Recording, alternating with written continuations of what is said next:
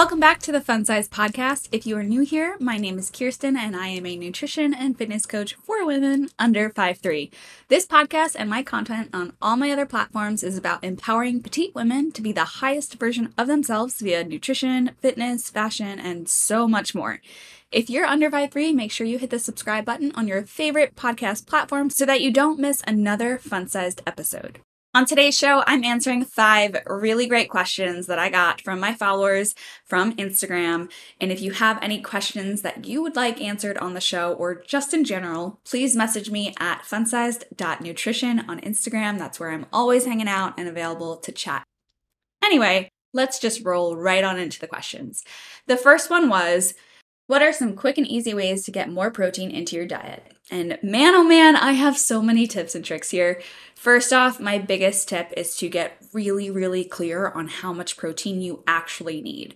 It's usually around 1 gram of protein per lean pound of body weight, but it could go up or down depending on things like your body's unique ability to assimilate protein and your personal goals. Anyway, if you have a daily protein goal, divide that goal by the total number of meals that you typically eat per day. That answer is how much protein you should aim to have per meal. So let's say your protein goal is 125 grams. If you divide that by 5, you get 25. So 25 is that target number you want to have at each meal. Basically, this makes that really fucking big, scary protein goal a hell of a lot less scary and much more manageable. Mini goals are the best. Another tip is to bulk cook protein sources ahead of time. My best example I can give here is to grill up a pack of chicken breasts for the week, and when you find yourself needing more protein, it's already there and ready to be eaten. Because, listen, how many times have you found yourself needing a snack and just being like, I just don't want to cook it. Like, I have chicken, I have this, I have that, but I just don't feel like cooking it right now. Especially in the summertime, if you just don't want to get that heat cranking up on the grill or the stove or whatever it is. I feel you. It happens. We're all busy babes. We all do this, but when it's all done and ready to go because you prepared it ahead of time, it's really hard to come up with those excuses. And if you're anything like me, if you put in the work to cook it on, let's say, Sunday, you're more likely to eat it and not let it go to waste because you put in the work, you put in the effort. Also, if you are not a big meat eater, or even if you are a meat eater, keep non-meat protein-packed products on hand. For example, protein pancake mixes like pancakes are phenomenal to have when you're in a pinch and you need something quick. Protein-infused nut butters, protein-infused breads and wraps, lentils, beans, pumpkin seeds are really high in protein. There are so many foods that you could add to your meals, even if it's just to get a few more grams here, a few more grams there, so that you get that mini protein goal at each meal. And finally, always try to make high protein recipes. So search my blog or my Fun Size recipe library for all of my high protein recipes. You can screenshot or pin the ones that you want to try and then just go have fun. Go to the store, get what you need, and then just experiment and have a good time. The second question is, how often do I change up my workouts? And as a general rule of thumb, I like to switch up my workouts every 4 weeks or so. Sometimes it's only 3 weeks for reasons like if I'm feeling like the program is too easy or too hard, or sometimes I even stretch it to 5 weeks for reasons like if I felt like 1 week I wasn't feeling my best to give it my all, or if I was traveling halfway through. There are so many different circumstances that might arise for why you would extend it or shorten it, but majority of the time I like to keep it around 4 weeks. Reason being is that our bodies like to adapt to any stimulus we throw at it. So when you start a new set of workouts, each workout you create micro tears in the muscle. And this is why you get that sore feeling. Your body heals those micro tears and then overcompensates with more strength and more muscle size so that when you apply the same or similar stress, aka doing that same workout the next week again, it doesn't cause or it doesn't create as much damage again. but it still creates some, and your body must heal those tears and overcompensate again. This is why by week 3 or so, you usually find the workouts are getting easier, and it's because you're stronger. This is also why you might feel sorest in the first week of a program, and then not so much in week 2, a lot less in week 3, and hardly nothing in week 4. Now, just to be clear, muscle soreness isn't a clear indicator of how effective your workouts are, but if you happen to notice soreness in this pattern, it might help you understand this process better. Basically, what happens is, over time, your muscles become accustomed to a stimulus and eventually it stops overcompensating as much. And if you go beyond 5 weeks without changing any of the training variables, you're stuck in this breakdown recovery trap where the body has finished its main adaptation with the stimulus that you've given it, but it's not properly stimulated any further. And that's when you know it's time to change phases. On the flip side, if you switch up your training less than 3 weeks, you might not be giving the body enough time to finish the adaptation. So 4 weeks is the sweet spot. Question number 3. When tracking food, how come we don't incorporate calories burned? And what I think that she's asking here is, why shouldn't I allow my macro tracking app to add back my calories burned via exercise so that I could eat more on the days that I train hard? And believe me, I get why this would be so appealing. As a foodie, I would love, love, love if I had a good reason to eat more. However, it's not a great approach for a couple reasons. But first, let me backtrack here and explain how we burn calories in the first place. So there are 4 factors that determine your TDEE, which you probably know is your total daily energy expenditure. So these 4 factors are your basal metabolic rate, aka BMR, which is the amount of energy you burn just by existing, just by breathing and being in this world. Then you have thermic effect of food, aka TEF, which is the calories your body burns while breaking down your food. Next is non-exercise energy thermogenesis, aka NEAT or NEAT, which refers to calories you burn during non-structured physical activity like walking, folding laundry, etc. And then finally, you have thermic effect of activity, or TEA, which is the calories you burn via intentional exercise like your workouts. Now, this might come as a shock, but your calories burned from exercise usually make up less than 10% of your total calories. So it's really not that much, which is why nutrition plays such a big role in altering your body composition, which is also a really big reason why if I do give my clients rest day macros, there really isn't a big gaping difference, but that's also a topic for another time. Anyway, your tracking device combines your BMR and your activity data to estimate, keyword here, your calories burned. So what you would have to do is magically calculate just your TEA and not your BMR calories, which are also burned during the workout sesh that you just finished. So all of this sounds pretty complicated, right?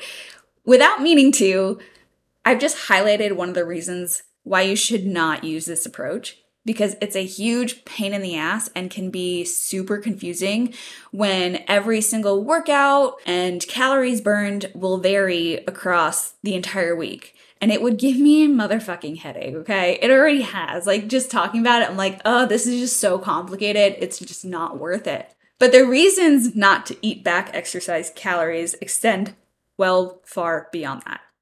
Reason number 2 is that your smartwatch or your tracker, whatever device you're using to figure out how many calories you burned, is actually only giving you estimated calories burned.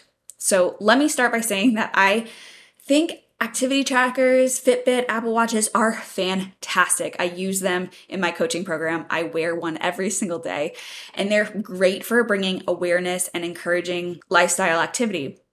But the calorie burn feature, it's not very useful at all. As I mentioned earlier, it is just an estimate. Even if your device tracks heart rate, it's still an estimate. Some studies have found that even the most popular activity trackers may overestimate calorie burn by up to 93%. 93 fucking percent. Therefore, it is just not a reliable measurement of how much you're actually burning. If and when I look at my calories burned in Fitbit, I don't get hung up on the exact number on any given day at all. Instead, if I'm ever looking at that piece of data, I look at the patterns or the trends that happen over time. Reason 3 is that focusing on calories burned could lead to a negative relationship with food and exercise. It often leads to diet compensation and or exercise obsession feelings and guilt on rest days, and the list goes on. Thing is, you need to eat regardless of whether you're training or not. You need those calories, and your body needs to rest to build muscle. So being rewarded with more food on days that you're training more and doing more only really sets up this unhealthy mindset that you always need to be doing and moving and going. Finally, reason number 4, if you're getting nutrition targets from a fitness nutrition coach, your targets probably already include exercise calories. When I formulate my clients' macros, I always factor in their exercise into their nutrition targets. And that's why I had to reword the original question, because we, as in fitness nutrition coaches, do incorporate calories burned. But we, as in people who track our macros, shouldn't allow tracking apps to automatically adjust our calories based on their shitty calculations. Okay, that was a long one, you guys, but totally such a good fucking question. As you can tell by how fired up I got there. Have you ever looked around the gym to see everyone else using heavier weights than you and thought to yourself, should I be lifting heavier? Have you ever wondered how much other ladies of your size are lifting? Or do you just want to know how much more you should aim to lift to take your strength to the next level? Well, guess what? I created a fun size strength chart so that you can finally confidently choose the appropriate weight for your body size for 28 of the most common lifts, such as squats, lateral raises, seated rows, things like that. No more looking around at everyone else or feeling self-conscious, because this chart will take the guesswork out of it and give you guidelines for safe yet challenging weights to use per your current level of fitness. Get the free chart by taking the super short but super fun strength quiz. Go to www.funsize.life/strength-quiz. You know what I love more than having abs? Pancakes. But now there's this trend of companies who want you to have the best of both worlds, so they created mixes that contain a much better ratio of protein to carbs than those heart attack stacks you'll find at IHOP. Believe me, I feel like I've tried them all, but my favorite, hands down, is Pancakes, whose 6 amazing flavors are high in flavor, high in protein, low in carbs, and low in fat. Not only do they make fantastical fluffy flapjacks, but wonderful waffles and magnificent muffins. What can I say? I've got a thing for alliteration, okay? Anyway, give them a whirl by going to pancakespancakes.com and take 10% off your order by using coupon code FUNSIZED at checkout. Question number 4. How did you get back into tracking macros after your all-in journey? Now, before I tell you how, I think I must first explain why. So, given the extreme approach I took to originally lose weight, aka competition, and why I had developed HA in the first place, again, competition, combined with the nutrition education that I developed after the fact, I knew in my heart that it was absolutely, totally possible for me personally to re-lose the weight again, but in the right way. I knew it was going to be a much longer road, and by long, I mean years. And as much as it would have just been so nice to take it off in a few months, like I did in the past, I would have landed myself in the exact same spot without a period, which is exactly what I wanted to avoid. So getting back into tracking my macros specifically was hard. And it wasn't hard because macros is hard. It was hard because there was a lot of negative self-talk happening in my brain. So there was a lot of feelings of, should I even be doing this? Is this going backwards in terms of my relationship with food? I worked so hard to accept this weight gain. Am I wrong for wanting to lose it now? And so all of these negative thoughts were just kind of stirring in my brain.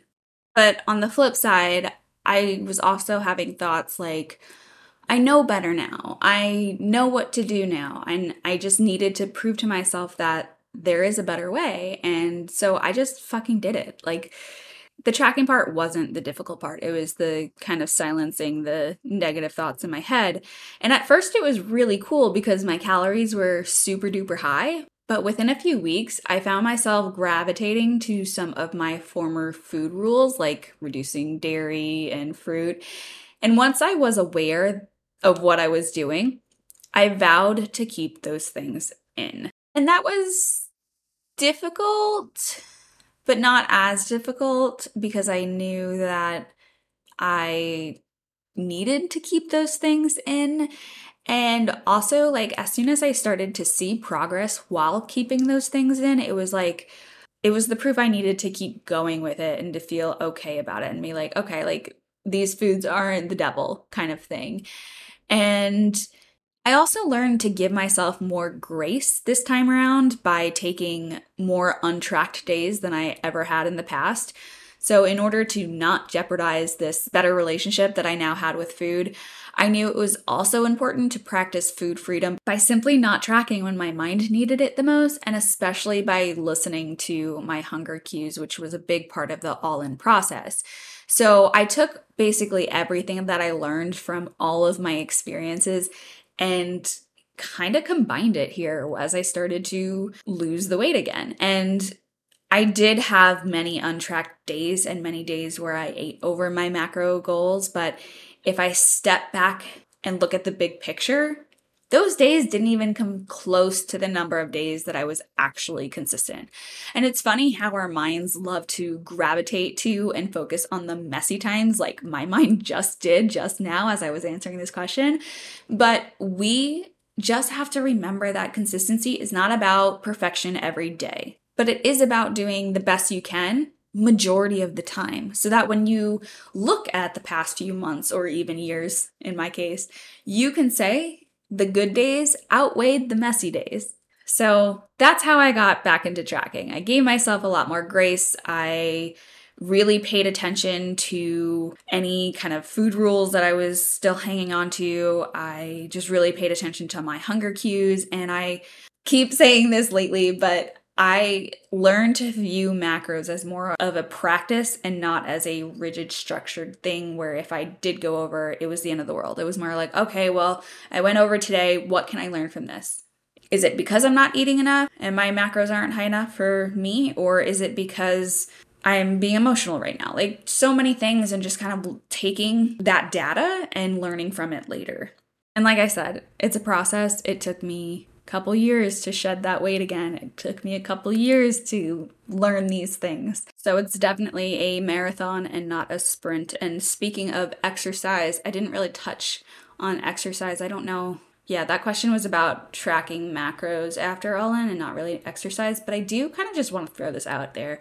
The all-in process required me to not step foot in a gym or work out for 3 months. After those 3 months, I started back really slowly. I went, I want to say, twice a week, and it was just basic, like, I'm just gonna move, I'm just gonna, I'm not gonna push my body, I'm just gonna be here and enjoy the atmosphere because I miss the gym so much. So that was like November, December, so I was traveling for holidays and stuff and not really being any sort of bit of consistent in the gym. But once January hit, this was kind of the time where I was like, I'm gonna get back into this. Well, I didn't realize how hard it would be to get back into exercise. My body was not fighting me, but just in total shock. At first, I was like, I'm going to go to the gym 5 to 6 days a week. And I found that that was way too much. I had to bump it down to 4. I found that I was getting injured a lot, which was new for me. I never had that problem before. So there were a lot of times where I was like, oh, I'm feeling good. And then I'd kind of like push my body to the next level. And then I'd feel a little tweak and I'd be like, well, shit, now I'm out for a week. So there was a lot of things like that in the very beginning. Getting back into it was really, really tough. But I also knew that the more I tried and the more I moved, that eventually the less injuries I would have. And that's exactly what happened. So sometimes it's just really, really hard to get back into the swing of things after taking so much time off. And this is why, like, when I have clients who are bouncing back from pregnancy, I'm like, hey, listen, like, your body has changed so much in the last 9 months. It's going to take some time for you to bounce back. Now, it might not take another 9 months, but you have to give yourself grace throughout this period because it is totally new for you. Even if you've had kids before, it's still a new experience. Give yourself time, give yourself grace if you're just getting back into exercise and tracking. And the last final question, number 5, what drove you to become a PT in the first place? And why petites? How did you get into such a specific niche? Well, this is going to be a loaded answer. Starting with the first question, as a teen, I played soccer and softball and I ran track, but I just felt like I didn't look like an athlete. And I eventually started seeing a personal trainer in high school, and I just fell in love with weight training. Way, way, way before it was cool on Instagram. I actually kept my whole personal training thing a secret from most of my friends because I was just embarrassed. I thought that only fat people needed a personal trainer, which is totally wrong. But anyway, that's just what I was thinking as a 16-year-old. Anyway, lifting weights made me feel so strong and just all around more confident in who I was. So I wanted to help other people use strength training to feel the same way that I did. At first, I worked with everybody and anybody, tall, short, men, women, whoever was at my local gym, whoever I could get my hands on. 5 years later, I started to notice that my most successful clients and the ones that I really enjoyed working with were young petite women under 5'3". So in 2018, I just got to the point where I was like, this is where I excel. So I just have to go all in on this super specific kind of crazy niche. And obviously, I think it had a lot to do with the fact that I can connect with this demographic more than any other group since I am a petite myself. But now that I am where I am, I realize that fitness is actually what helped me to let go of the short girl insecurities that I developed in early adolescence and my young adult life. And I was completely unaware of how much those limiting beliefs were holding me down and affecting my life until fitness taught me how to see my height as my superpower. And I was finally like, I fucking love being short and I fully embrace being petite. And now all I want to do is empower other petite women to do the same. So it's funny how hindsight can be 20/20 sometimes. And I didn't realize that that big insecurity was holding so much power over me. But yeah, I'm pretty stoked at how things turned out. Thank you guys for listening. If you enjoyed this episode and learned something new today, I would so appreciate if you could take a screenshot, share it on your Instagram stories so more petite women can learn from it. And don't forget to tag me so I can see it. Also, if you haven't already, take advantage of all the free resources I have for women under 5'3", including the other 111 episodes of this podcast, my fun size recipe library, the strength quiz, and my top 5 nutrition hacks guide.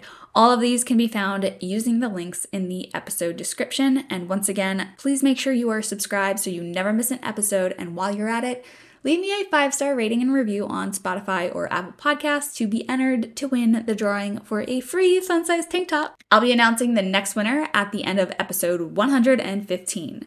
Thanks again. I'll catch you in the next episode.